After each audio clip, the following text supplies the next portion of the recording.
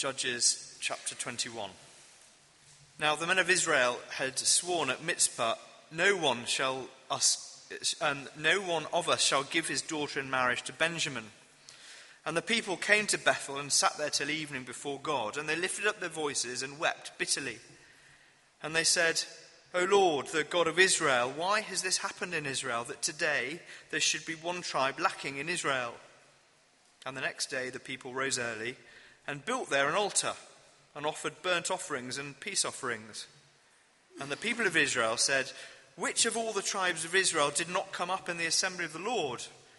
For they'd taken a great oath concerning him who did not come up to the Lord to Mizpah, saying, he shall surely be put to death. And the people of Israel had compassion for Benjamin their brother, and said, one tribe is cut off from Israel this day. What shall we do for wives for those who are left, since we have sworn by the Lord that we will not give them any of our daughters for wives? And they said, what one is there of the tribes of Israel that did not come up to the Lord to Mizpah? And behold, no one had come to the camp from Jabesh Gilead to the assembly. For when the people were mustered, behold, not one of the inhabitants of Jabesh Gilead was there. So the congregation sent 12,000 of their bravest men there and commanded them, go and strike the inhabitants of Jabesh Gilead with the edge of the sword, also the women and the little ones. This is what you shall do. Every male and every woman that has lain with a male you shall devote to destruction. And they found among the inhabitants of Jabesh Gilead 400 young virgins who had not known a man by lying with him. And they brought them to the camp at Shiloh, which is in the land of Canaan. Then the whole congregation sent word to the people of Benjamin, who were at the rock of Rimmon, and proclaimed peace to them. And Benjamin returned at that time. And they gave them the women whom they'd saved alive of the women of Jabesh Gilead, but they were not enough for them. And the people had compassion on Benjamin, because the Lord had made breach in the tribes of Israel. Then the elders of the congregation said, what shall we do for wives, for those who are left, since the women are destroyed out of Benjamin? And they said, there must be an inheritance for the survivors of Benjamin, that a tribe may not be blotted out from Israel. Yet we cannot give them wives from our daughters. For the people of Israel had sworn, cursed be he who gives a wife to Benjamin. So they said, behold, there is the yearly feast of the Lord in Shiloh, which is north of Bethel, on the east of the highway that goes up from Bethel to Shechem and south of Lebanah. And they commanded the people of Benjamin, saying, go and lie in ambush in the vineyards and watch.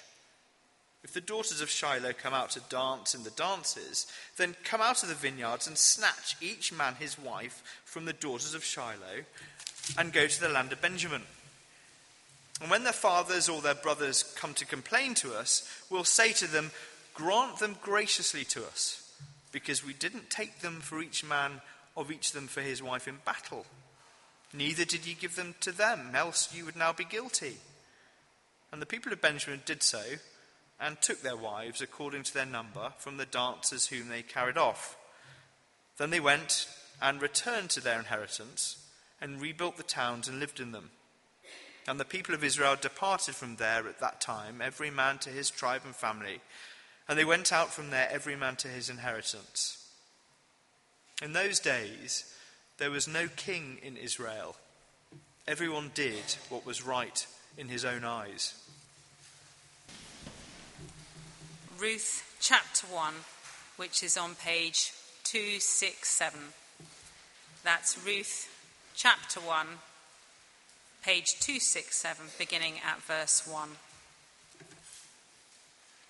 In the days when the judges ruled, there was a famine in the land, and a man of Bethlehem in Judah went to sojourn in the country of Moab, he and his wife and his 2 sons. The name of the man was Elimelech, and the name of his wife Naomi, and the names of his 2 sons were Mahlon and Chilion. They were Ephrathites from Bethlehem in Judah. They went into the country of Moab and remained there. But Elimelech, the husband of Naomi, died, and she was left with her 2 sons. These took Moabite wives. The name of one was Orpah, and the name of the other Ruth. They lived there about 10 years. and both Mahlon and Chilion died, so that the woman was left without her 2 sons and her husband. Then she arose with her daughters-in-law to return from the country of Moab, for she had heard in the fields of Moab that the Lord had visited his people and given them food. So she set out from the place where she was with her 2 daughters-in-law, and they went on the way to return to the land of Judah. But Naomi said to her 2 daughters-in-law, "Go, return each of you to her mother's house. May the Lord deal kindly with you as you have dealt with the dead and with me. The Lord grant that you may find rest, each of you in the house of her husband." Then she kissed them, and they lifted up their voices and wept. And they said to her, "No, we will return with you to your people." But Naomi said, "Turn back, my daughters. Why will you go with me? Have I yet sons in my womb, that they may become your husbands? Turn back, my daughters. Go your way, for I am too old to have a husband. If I should say I have hope, even if I should have a husband this night and should bear sons, would you therefore wait till they were grown? Would you therefore refrain from marrying? No, my daughters, for it is exceedingly bitter to me for your sake that the hand of the Lord has gone out against me." Then they lifted up their voices and wept again. And Orpah kissed her mother-in-law, but Ruth clung to her. And she said, "See, your sister-in-law has gone back to her people and to her gods. Return after your sister-in-law." But Ruth said, "Do not urge me to leave you or to return from following you. For where you go, I will go, and where you lodge, I will lodge. Your people shall be my people, and your God, my God. Where you die, I will die, and there will I be buried. May the Lord do so to me, and more also, if anything but death parts me from you." And when Naomi saw that she was determined to go with her, she said no more. So the 2 of them went on until they came to Bethlehem. And when they came to Bethlehem, the whole town was stirred because of them. And the women said, "Is this Naomi?" She said to them, "Do not call me Naomi, call me Mara, for the Almighty has dealt very bitterly with me. I went away full, and the Lord has brought me back empty. Why call me Naomi when the Lord has testified against me, and the Almighty has brought calamity upon me?" So Naomi returned, and Ruth the Moabite, her daughter-in-law, with her, who returned from the country of Moab. And they came to Bethlehem at the beginning of barley harvest. Well, good morning, everyone. I think you'll find it helpful to keep that open. So if you've closed your Bible, do turn back to page 267. And there's also a little outline on the back of the service sheets, which I hope you'll find helpful as well. I've slightly changed the introduction since I sent this to Vicky, so you can ignore that question that's there under the introduction. We won't be thinking about that, but you might like to follow it as we go on. Shall I lead us in prayer as we begin? Paul tells us in the New Testament, speaking of the Old Testament, that everything that was written in the past was written to teach us, so that through endurance and the encouragement of the Scriptures, we may have hope. We pray, our Heavenly Father, that as we look at this book of Ruth, written so long ago, that this morning and over the next few weeks, you would indeed encourage us and grant us endurance, that we might keep going as living as your people in this world. Amen. Is anyone in charge? Is anyone in charge? It's a question we can ask on a moral level. Is anyone in charge of the world? Or can I just live as I like with no consequences? Or it's a question we might ask on a personal level. When life falls apart, when we suddenly lose our job, or we get that diagnosis we dread from the doctor, or a relationship breaks down. Is anyone in charge? Can anyone do anything about it? It's a question we could ask on a national or international level. Is anyone in charge of the direction of our country or world affairs? Or is everything just chaos? Perhaps it feels like that at the moment with the very obvious divisions in both of our major political parties. And it's also a question we can ask theologically. Is God in charge? Or is he just distant and disinterested? Is he powerless to deal with our troubled world? Has he forgotten his promises and his people? Is anyone in charge? We actually all long for someone to be in charge, someone who can bring order where there is chaos and good where there is evil. And this little book of Ruth, which we're going to be studying over the next 4 weeks, tucked away in the Old Testament, deals with these profound questions. In one sense, it's a story about just one very ordinary and indeed troubled family who lived a long time ago. But on another level, it's far more than that, because not only does God's dealings with this family reassure us about how he deals with all his people, but we'll see that this is no ordinary family. And in fact, God's plan for the whole world is preserved and put into motion through his actions among them. It's a story that shows us that someone is in charge. God is in charge. And his promises haven't failed even when tragedy and wickedness are all around. And I think that's a great encouragement for us today, living so many years later. Now, it may seem strange to start a series in a book of the Bible by looking at the end of a book, but you'll notice Ruth begins by providing us a setting. It tells us, if you look down at verse 1, that it's set in the days when the judges ruled. The author is wanting us to realise what kind of time this was, which is why we had that first reading, as Simon mentioned, from the end of the book of Judges, to give us a flavour. So just look back a page again and notice how the book of Judges, the time in which Ruth is set, ends. It ends with a refrain common in the book. In those days, there was no king in Israel. Everyone did what was right in his own eyes. In those days, there was no king. It looked like no one was in charge nationally. And as a result, everyone did as he or she saw fit morally, whatever was right in their own eyes. And if you read through Judges, you'll know that made for a pretty ugly society, a world not unlike our own. So Judges ends with the appearance that no one was in charge, with no king. But then the next book of the Bible zooms in on just one family at that time to show us that appearances can be deceptive, because God was raising up a king. So look at the very last verse of Ruth at the end of chapter 4. In verse 17, a baby is born called David. And as we'll see in a few weeks' time, in verses 18 to 22, we get his family tree, which would have been recognised by every Israelite living at the time when this book was written. Because as we see in the final word of the book, a baby is born who grew up to be King David, Israel's greatest king, who brought peace and prosperity, order and justice to God's people, and who, of course, points forward to a greater king, his descendant, Jesus Christ.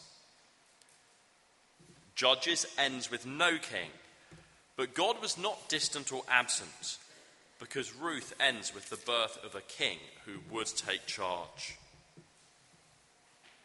So do you see how by providing us with a wider context in his first and last verses, the author hints that Ruth is far more than just a heart-warming love story. It's a book which focuses in on the circumstances of one family and assures all of us that faith in God is justified even amidst the darkest times we might face. It will show us that God orders the events of our lives for our good, and above all has worked in history to provide a means of redemption, salvation for his people. It assures us that God is in charge and is good. And it poses us with the question of whether we'll demonstrate the same faith as this Moabite woman Ruth when we encounter life's hardships. But it's a story which begins today with very personal questions about whether anyone's in charge. Because in this opening chapter, which we're looking at this morning, we meet a family that goes through the mill. Things start badly and soon get worse. And we're introduced to three characters in this family who react to their troubles in very different ways. And this morning we're going to look at each of these characters and their very different reactions in turn. So first of all, we meet a man called Elimelech. And Elimelech's response is one of self-reliance. Look down with me at the beginning of the book again. Verse 1. In the days when the judges ruled, there was a famine in the land. And a man of Bethlehem in Judah went to sojourn in the country of Moab, he and his wife and his 2 sons. The name of the man was Elimelech, and the name of his wife Naomi, and the names of his 2 sons were Mahlon and Chilion. They were Ephrathites from Bethlehem in Judah. They went into the country of Moab and remained there. There's a deep irony in these verses. Bethlehem means the house of bread. And here we have a man from Bethlehem who's forced to leave the house of bread to find food.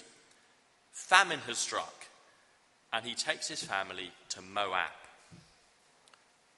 Now, we're supposed to be shocked at this. Famine was one of the curses God had promised back in Deuteronomy 28 if his people failed to obey him.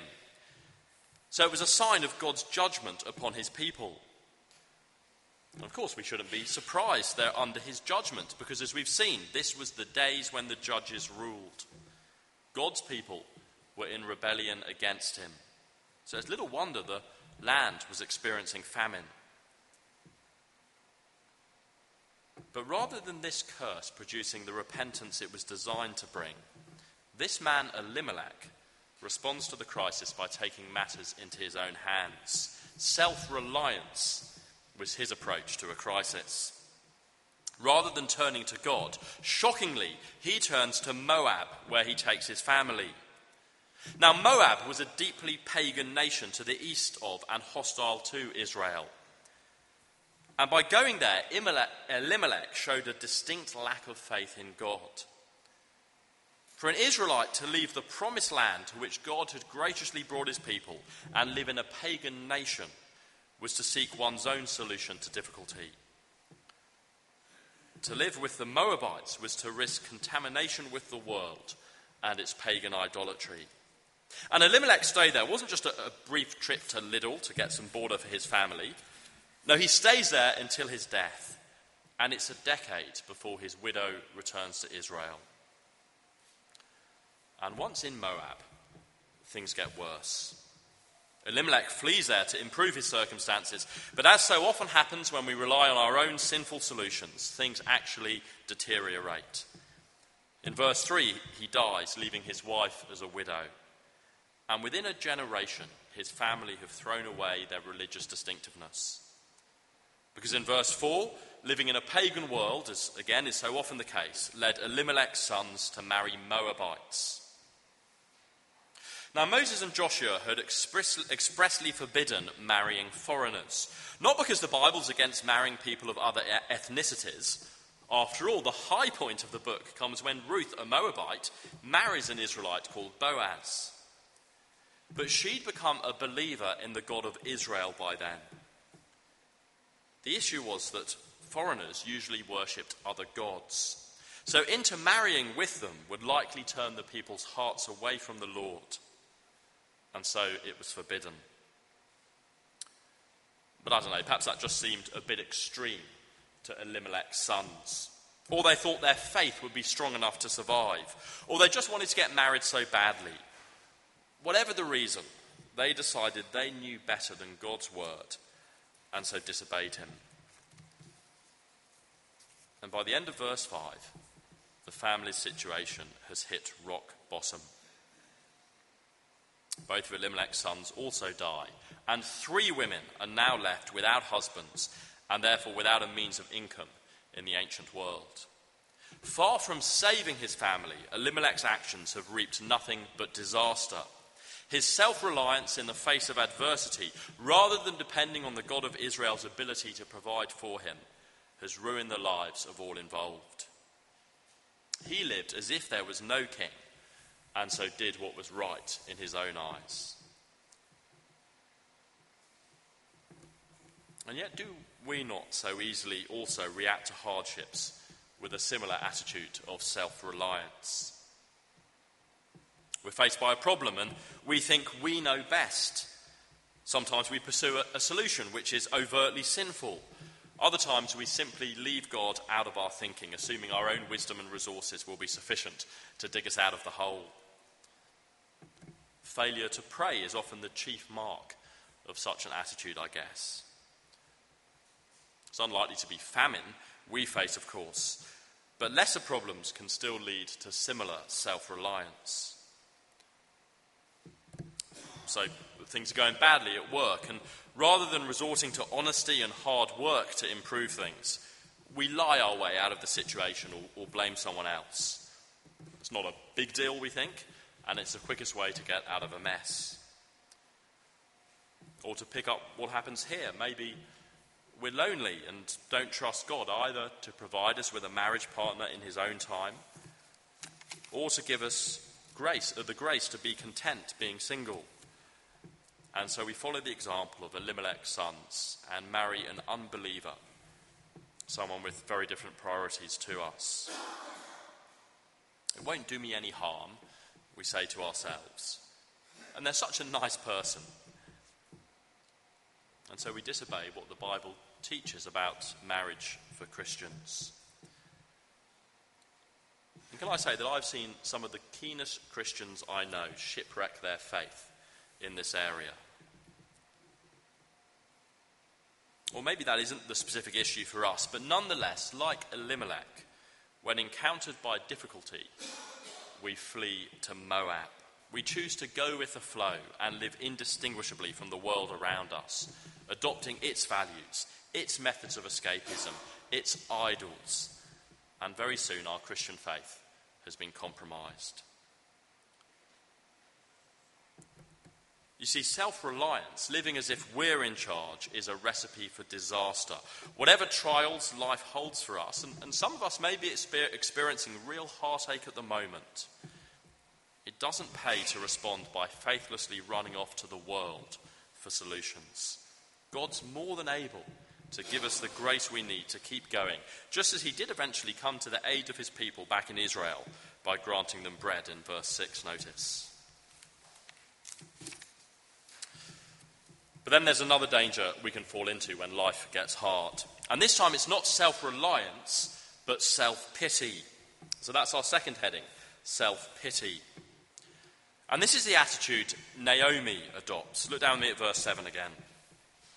After hearing that there was food again in Israel, we're told she set out from the place where she was with her 2 daughters-in-law. And they went on the way to return to the land of Judah. 10 years on, Naomi returns home. But she's a very different person from the one who'd left Bethlehem a decade earlier. She's lost her husband and 2 sons and is now well past childbearing age herself. The promise of prosperity which had led her family to Moab had failed to materialize, and she'd been left a poor widow in a foreign land. Her future looked bleak. So she begins to feel sorry for herself. "Turn back, my daughters. Why will you go with me?" she exclaims to her daughters-in-law in verse 11. What good could she be for anyone in her circumstances, she thinks. And Naomi has no doubt where the blame lies for her situation, notice. Look at the end of verse 13. "It is exceedingly bitter to me for your sake that the hand of the Lord has gone out against me," she says. Even though many of her problems arose from wrongly going to Moab, she blames God. Rather than turning to prayer and trusting God's provision, she becomes bitter and disillusioned. And the self-pity of Naomi is scarcely any better than the self-reliance of Elimelech. Both are, I guess, different expressions of a lack of faith. Notice, interestingly, that Naomi doesn't doubt God's in charge. She's not an atheist. Her theology is actually pretty good. She doesn't even doubt God's kindness, at least to others. She wishes Orpah and Ruth the blessings of that kindness in verse 8. In fact, it's hard to explain Ruth's remarkable faith later without assuming that she'd somehow seen God at work in her mother-in-law in previous years.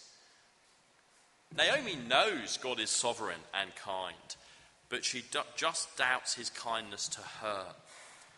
When tested to the utmost, she simply can't believe God is at work for her good, and her faith seems to crumble. Look at verse 19. Naomi arrives back in Bethlehem, and people remember her. There's quite a commotion, and the women mutter, "Is this Naomi?" She said to them, "Do not call me Naomi. Call me Mara, for the Almighty has dealt very bitterly with me. I went away full, and the Lord has brought me back empty. Why call me Naomi when the Lord has testified against me, and the Almighty has brought calamity upon me?" Strong words, aren't they? And yet it's an attitude that will be familiar to many of us. Naomi doesn't doubt God, but she does blame him for her troubles in the strongest terms. The Lord has brought me back empty. The Almighty has brought calamity upon me. She even changes her name from Naomi, which means pleasant, to Mara, which means bitter. This was a bitter woman indeed. Now, bitterness is an ugly trait. It prevents us from seeing good in anything and breeds self-pity as we lay the blame for our troubles at the feet of others, often God himself. We even begin to rewrite history to exaggerate our sense of unjust treatment. Look at verse 21 again. Naomi complains, "I went away full, and the Lord has brought me back empty." Yet we know that was far from the truth. Naomi hadn't left Bethlehem full, but starving. What's more, the Lord had shown her grace in preserving her own life, and far from returning empty, she'd returned with Ruth, her loyal daughter-in-law. But bitterness so often blinds us from seeing the blessings we have and from being grateful for them. It can be so destructive, eating away at us and damaging our faith as it does for Naomi.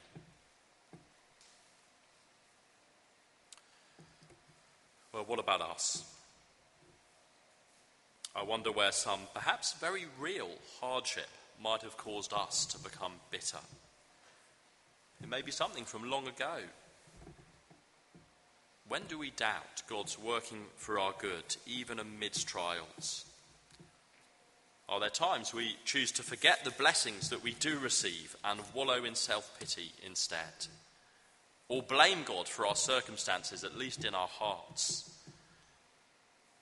Of course, bitterness may begin when we suffer through no fault of our own, but understandable heartache can easily turn into a self-pity that puts us rather than Jesus at the centre of our lives and forgets the unjust suffering that he willingly experienced for us.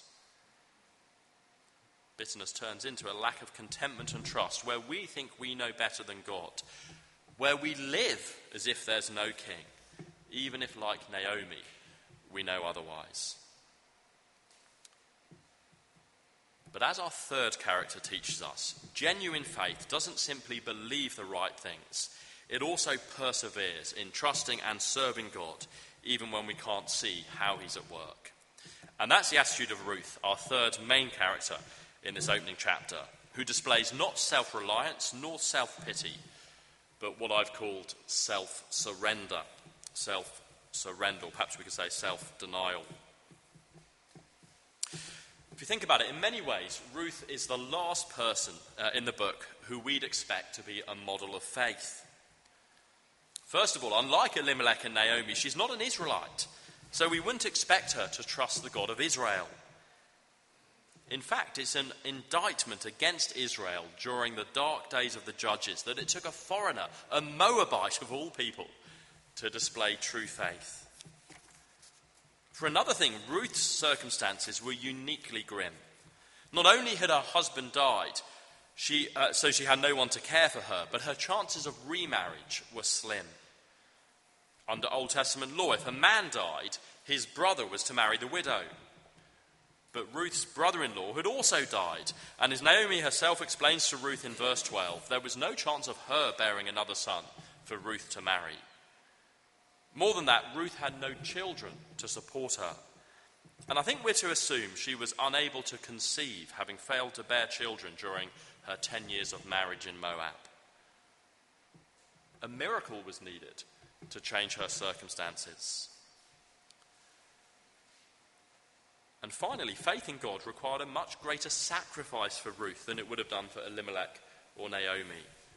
To stick with Israel's God meant trusting in an uncertain situation without knowing what lay ahead. It meant self-surrender in turning away from her home country and people for good. It would have been so easy for Ruth to turn back to her Moabite roots. Without the more restrictive laws of the Old Testament to worry about, she was much more likely to find another husband and could have started a new life in familiar surroundings. You see, so often, at first at least, exercising faith is the hardest option in times of crisis, when we can't see how God's at work. But true faith trusts in spite of the visible and throws its lot in fully with God, even when there are easier shortcuts. And that's what Ruth does quite remarkably in verse 16. Just have a look. Naomi urges Ruth to join Orpah in returning to Moab, but Ruth's faith holds firm. Do not urge me to leave you or to return from following you. For where you go, I will go, and where you lodge, I will lodge. Your people shall be my people, and your God, my God. It's a remarkable expression of allegiance to Naomi. It would have been easier for Ruth to return to Moab, but after the death of her 2 sons, Naomi's only hope for future provision was if one of her daughters-in-law could find herself a suitable husband and bear a son to continue Elimelech's line. And out of love and loyalty to Naomi, against all evidence that a suitable husband could be found, Ruth clings to Naomi. But it's also a remarkable expression of allegiance to the Lord, Naomi's God. Because Ruth's faith demonstrated that she believed against the odds that God could provide for her and would work for her good. We'll see her faith in action next week. But note that it's far more than an act of compassion for an aging mother-in-law. Ruth was deliberately turning away from her own culture and accepting Israel's God as her God, putting her trust in him personally, acknowledging that there is a king who's in charge of the world, even when it doesn't look like it. And that's simply what it means to be a Christian, one of God's people today, of course. To put our trust in the God of the Bible personally, so that he becomes my God, as Ruth puts it in verse 16. In fact, if we're somewhere here who's still weighing up, whether to follow Jesus, verses 16 and 17 are a good summary of what it means to do so. Christian faith means saying to God that we'll go wherever he takes us, identifying with his people and surrendering all in his service. Ruth's contrasted here with Orpah. Notice that Orpah begins the journey back to Israel. For a while, she identifies herself with God's people. But when Naomi spells out the cost, in verse 15, we're told that she'd gone back to her people and her gods. Worshipping the true God was just too great a sacrifice. It wasn't so much self-reliance or self-pity as self-interest that caused Orpah to reject God. And sadly, I can think of those who've started to think about Christian commitment, who've even looked like they'd set out on the journey of following Jesus, who then turn back to Moab, to the ways of the world and the people of the world, to their old life with its gods when it's got too costly. Jesus himself actually warned would-be followers of his in very similar ways to Naomi. Do you remember how when a man said he'd follow Jesus wherever he went, Jesus replied, "Foxes have holes and birds of the air have nests, but the Son of Man has nowhere to lay his head." And many, like Orpah with Naomi, deserted Jesus when the road became too hard. After all, it was a road that led to the cross. But not Ruth. She clung determinedly to Naomi and to her God, the Lord. And the rest of the book will show that she had good reason to do so, and we have good reason to do so today. So for those of us who are Christians, let's learn from Ruth's example here. You see, true faith trusts God on the basis of his character rather than our circumstances. Like Ruth, even when things are tough or the future appears bleak, we're to cling to God, trusting he hasn't deserted us, that he's working for our good to make us more like Jesus, that he is in charge. Rather than relying on self or feeling sorry for ourselves, we're to surrender self and to keep following Jesus, whatever the cost. And wonderfully, as we do so, we can trust him. Did you notice how chapter 1 ends with a hint that fortunes were changing for Ruth and Naomi, that God was perhaps working for their good after all? Because the chapter that began with famine in the first verse ends in verse 22, the last verse, with Naomi and Ruth arriving in Bethlehem. Have a look at the beginning of barley harvest. A whole summer of food awaited back in Israel. As we'll see next week, Ruth's unlikely faith was justified after all. So as we close, how should we respond to the inevitable hardships life brings? Well, it's interesting that the word translated return or go back comes 12 times in this chapter. The writer obviously wants to emphasize it.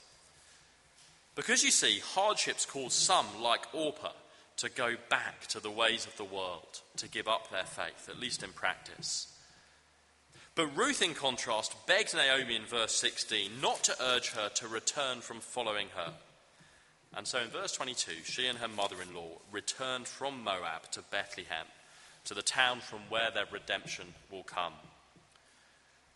Difficult times will either cause us to turn to the Lord wholeheartedly as Ruth did, or like Orpah, they'll lead us to return to the world.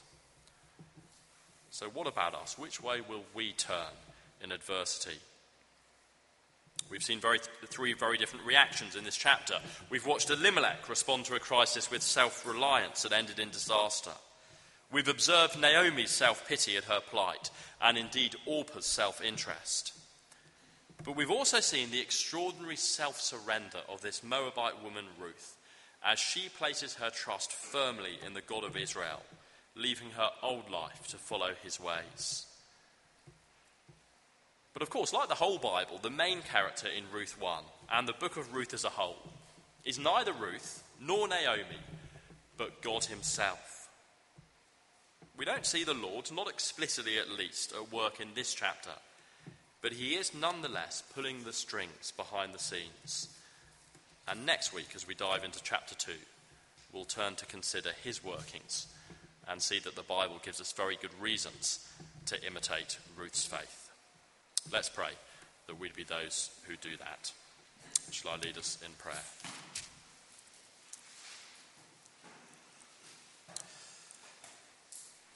Then Naomi arose with her daughters-in-law to return from the country of Moab, for she had heard in the fields of Moab that the Lord had visited his people and given them food. We thank you so much, our Heavenly Father, for the little glimmer we get here, that you are in charge and that you do look after your people. And we pray that you would help us to hold on to that amidst adversity. We're sorry for the times when we're self-reliant or we resort to self-pity. And we pray that we would follow Ruth's example and be those who deny self, who surrender self to Jesus' rule and live with him as our King. And we ask it for his name's sake. Amen.